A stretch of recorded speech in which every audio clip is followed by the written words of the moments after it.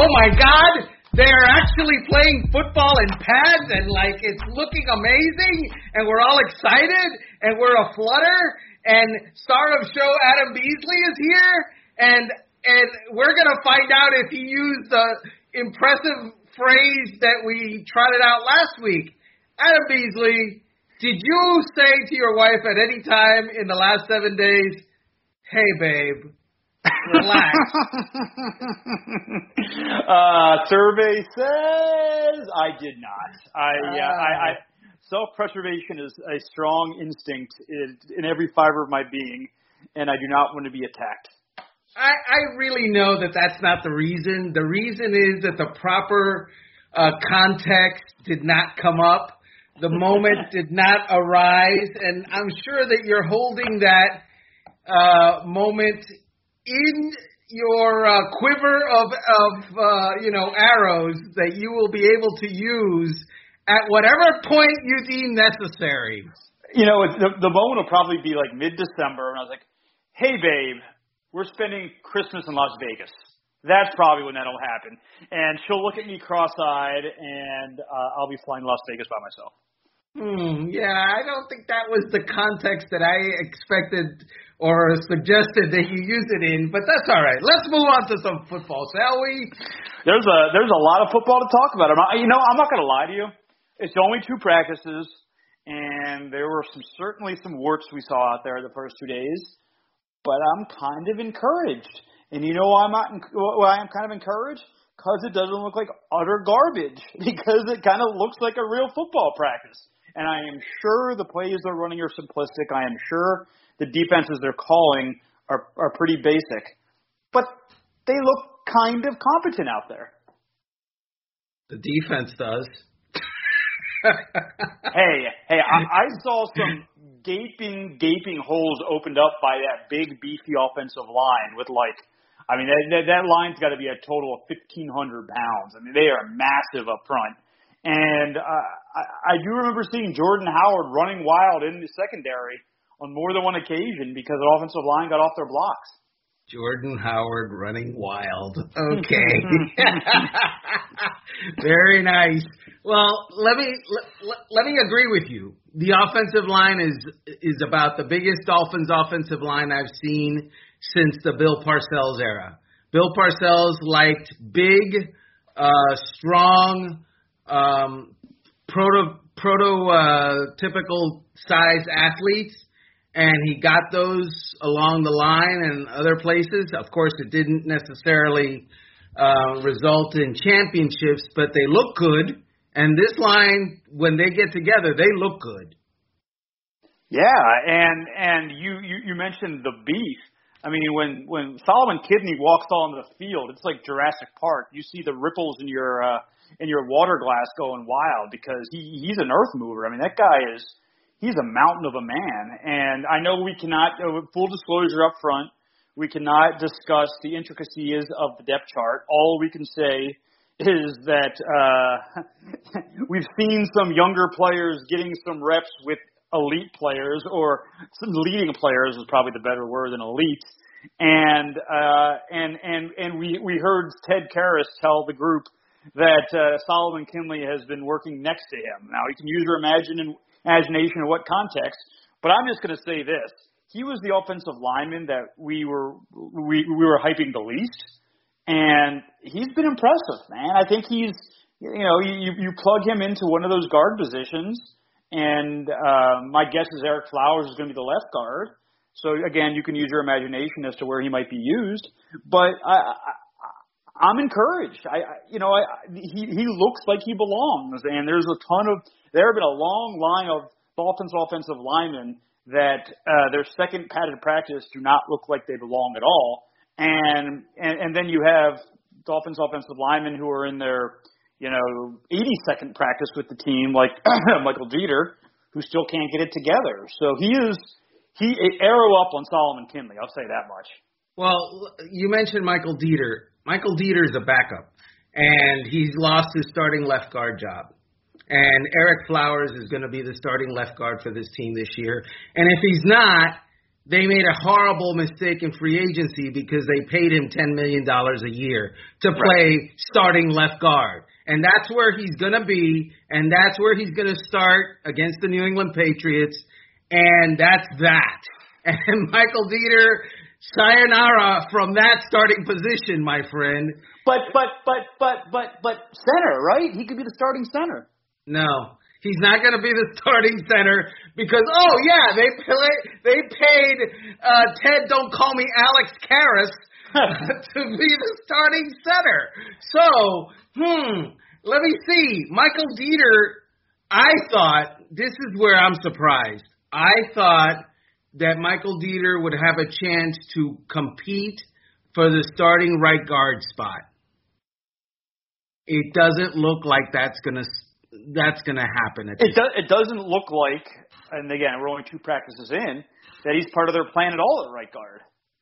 It doesn't look like. Now, obviously, next week they might roll out a whole brand new offensive line because offensive line coaches, in their infinite forever wisdom, they love to mix and match and find position flexibility. Except that in finding position flexibility, they don't find starters. So, or chemistry or cohesion by the start of the season. I've heard this for 20 years now, and it drives me nuts. It makes me want to, address my wife with a, hey, babe. So there's that. Well, let me ask you this. Would you be at all surprised, and again, we're being coy because we have to, but would you be at all surprised if the 5 linemen we've seen running with Ryan Fitzpatrick would be the 5 offensive linemen that we see week 1? Would that surprise you? Would that surprise me? No, it would not. So they do have a chance to build that chemistry, and honestly, they were doing a lot. They've been doing a lot of guessing because they've seen Danny Isadora up close. They've seen, you mentioned Michael Dieter up close. They've seen Shaq Calhoun up close. Obviously, they've seen a lot of Jesse Davis up close.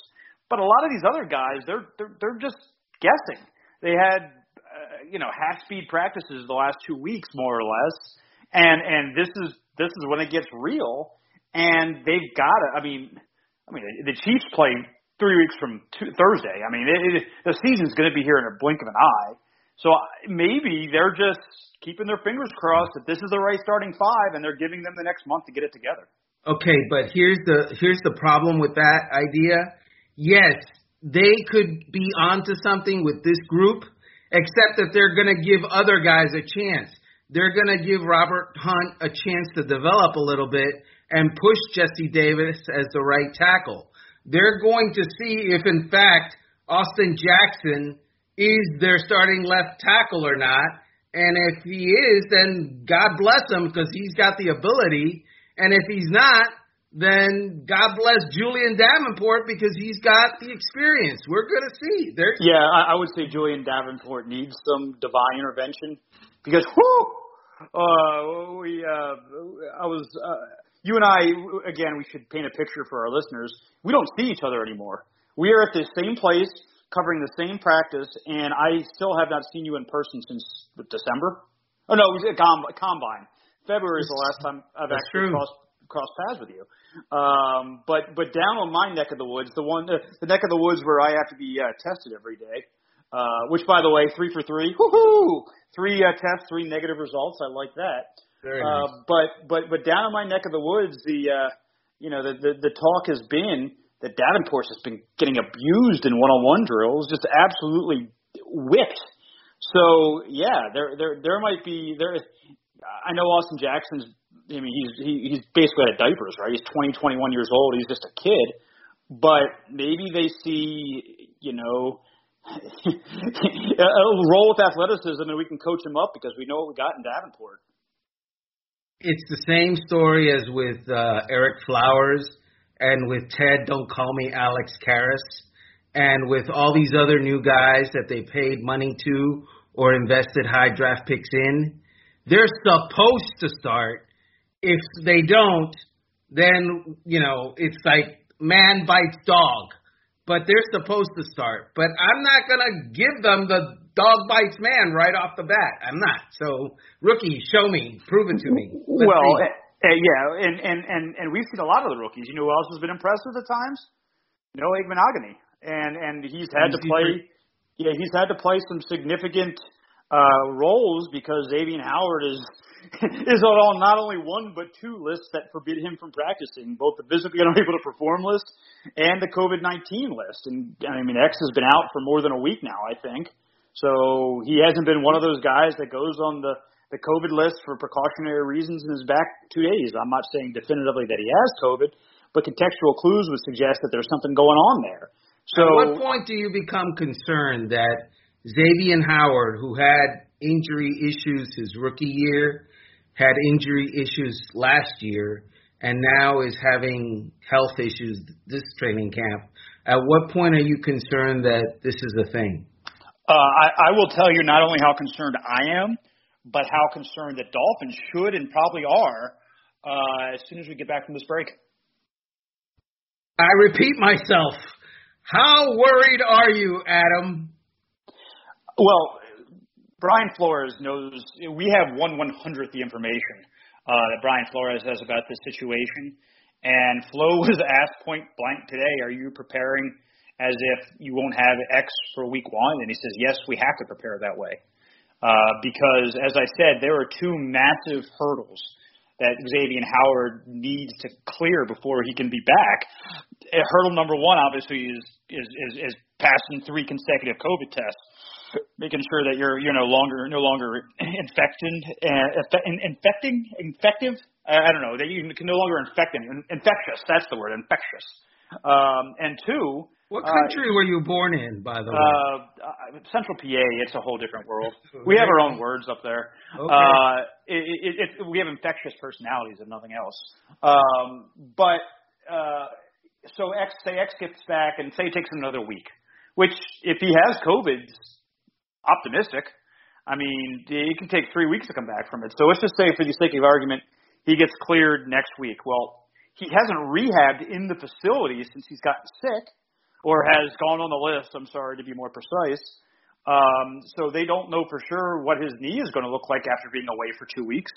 And then he comes back and he has to pass a physical, which we don't know when that'll happen. And say he clears those 2 hurdles, then he's got to get in game shape because he hasn't gotten in game shape yet. He hasn't been in a single practice. My guess is if he's sick, he's not out running gassers right now. So we saw Eric Flowers this week. He came back after a long stint on the reserve COVID-19 list, and they've had to pull him each of the last 2 days because he's gassed, because it's 150 degrees outside, and he's probably not in the best cardiovascular condition. So let's do the math, Armando. We're 26 days away from the opener now, and a lot of things got to happen really quick for X to be able to be on the field in Foxborough. And then you ask broader concerns. I think if you gave Brian Flores true serum and gave Chris Greer true serum, and you asked them, did you make a mistake extending Xavier when you did, they would say absolutely. Because he wasn't, they had another year. They could have franchised him if they had to, and he would probably been making the same against the cap that he is now. And they would have had a lot more flexibility. He's supposed to be their best player. He's the second highest paid player. He is their most accomplished player. He's supposed to be their best player. And right now you can't count on him to be on the field. Speaking of their best players, the quarterbacks are not among those. No. And so, and God bless cornerbacks with a C. They're important. They're part of the puzzle, but quarterbacks win and lose games. And dang it, Fitz throwing into double coverage, just chucking it up there. Yeah. That bothers me a little bit. That's like Fitz bad boy. That's not Fitz magic. I didn't want to say Fitz tragic, but that's not good Fitz. Well, and it's also not a good example for, and we waited, by the way, 14 minutes and 55 seconds before bringing up the name Tua Tagovailoa, which I think is a personal record for us in the last 2 years. It's not exactly a great example for the young guy who, let's be honest, hasn't exactly been lighting the world on fire either through 2 days. And again, they're doing the plays they're calling for him are comfort food upon comfort food upon comfort food. It's bootlegs and dump-offs, it's screen passes, and his favorite route in the world, the slant. I haven't seen him take a single shot in team drills. I know he connected with Jakeem Grant on Monday on a deep pass, but that was in one-on-ones. They haven't been asking him to do anything yet. And Armando, this is going to sound silly. It's going to sound crazy, but he was asked to throw a couple of out-route sideline throws, and the ball kind of fluttered the last couple of days. I mean, I'm not hitting any alarm bells, but he doesn't exactly look great either. So we thought quarterback was going to be a position of strength, and I'm sure it's going to get much improved in the days and weeks to come. But they haven't been great so far. So far, what we're seeing is the Tua's being redshirted while practicing Tua. That's what we're seeing so far. I'm sorry. I want to jump in one more time, and that was very rude of me to interrupt, but this is important information. Multiple people inside the organization roll their eyes when you ask about a quarterback competition. There is no quarterback competition. Ryan Fitzpatrick is starting week 1. Sorry, continue. I apologize. Right, now, say that tomorrow to Brian Flores. Yeah, okay. Because multiple people everybody knows it's going to be Ryan Fitzpatrick, but everybody knows that Ryan Fitzpatrick, God bless him, they're not deciding on the quarterback for the year. They're deciding on the quarterback for the season opener. Mm-hmm. And Ryan Fitzpatrick, if he comes out and he does great. Last year he lasted 2 games before he got benched. Remember that? Do you think they would be? And again, yes.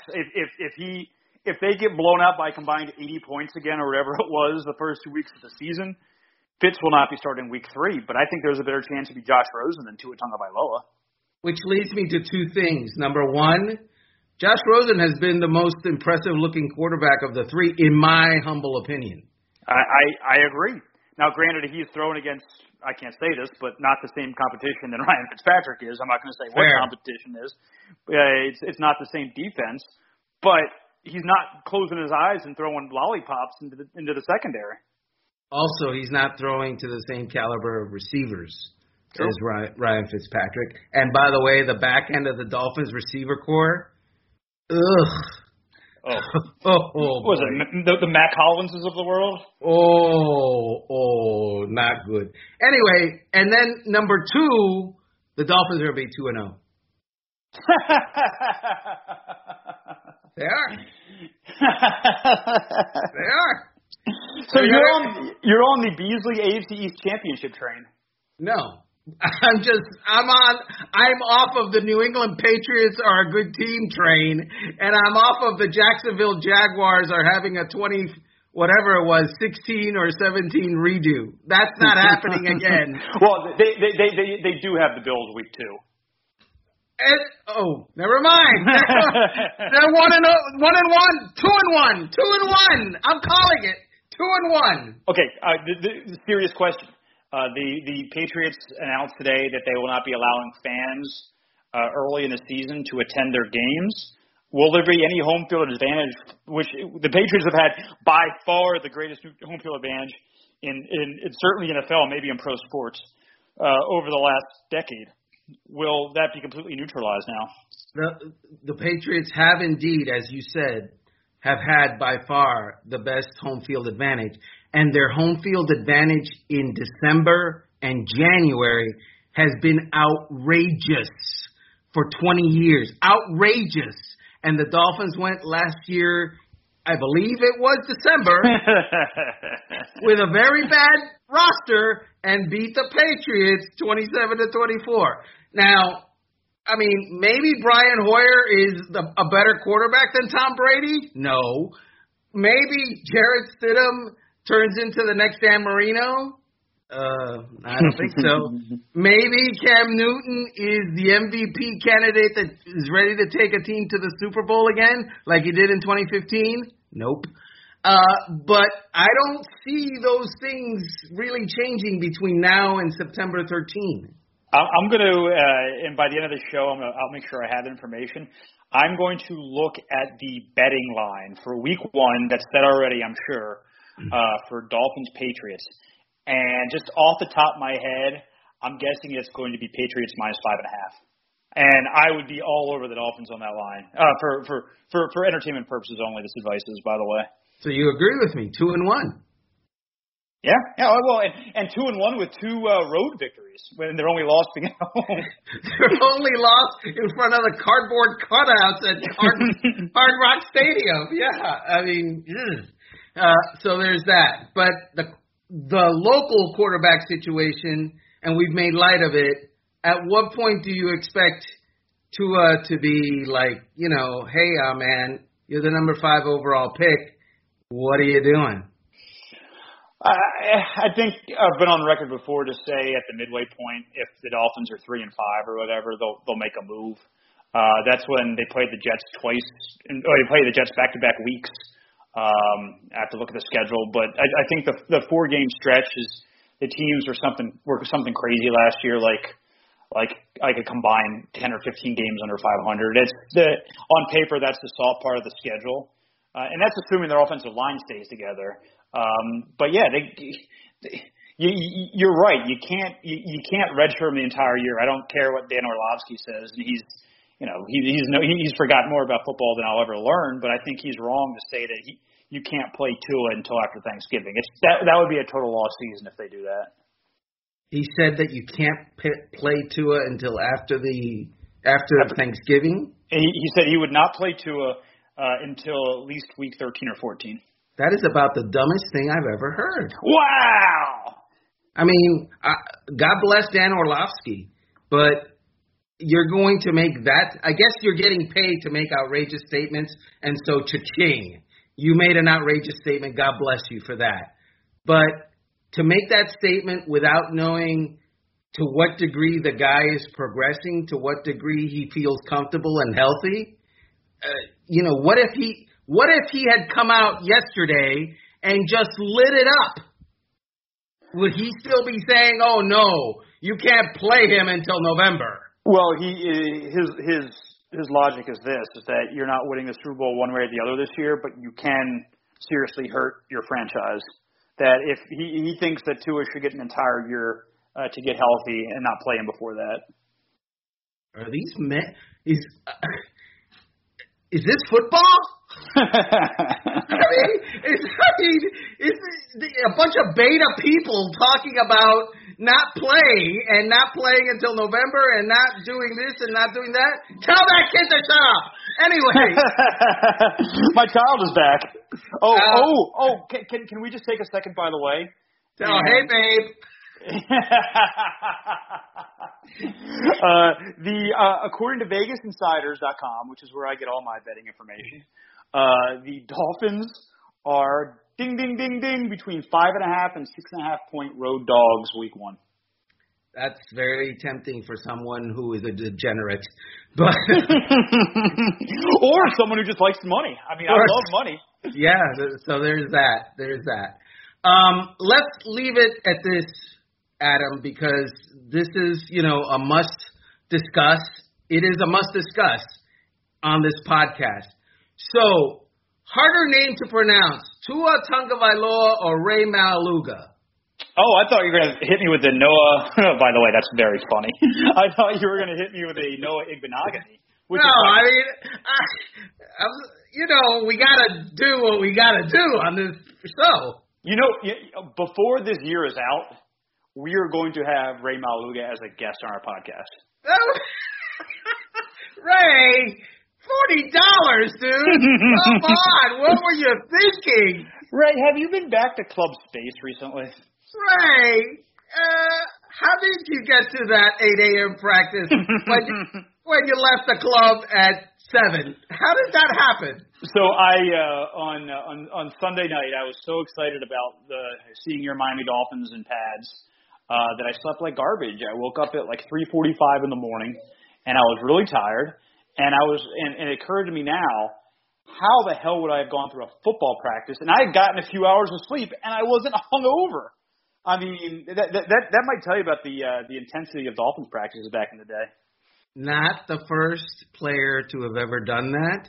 I believe Vontae Davis was another. I believe there was also others that I'm not going to name. Not going to be the last, my friend. Well, it better not happen this year, or the entire team's going to get COVID. On that happy note, we leave you from this Dolphins in Depth podcast episode. We want to thank you for listening. We encourage you to listen every week. Star of Show, Adam Beasley. Caddy of Show, Armando Salguero. Happy to be with you. Thanks for listening.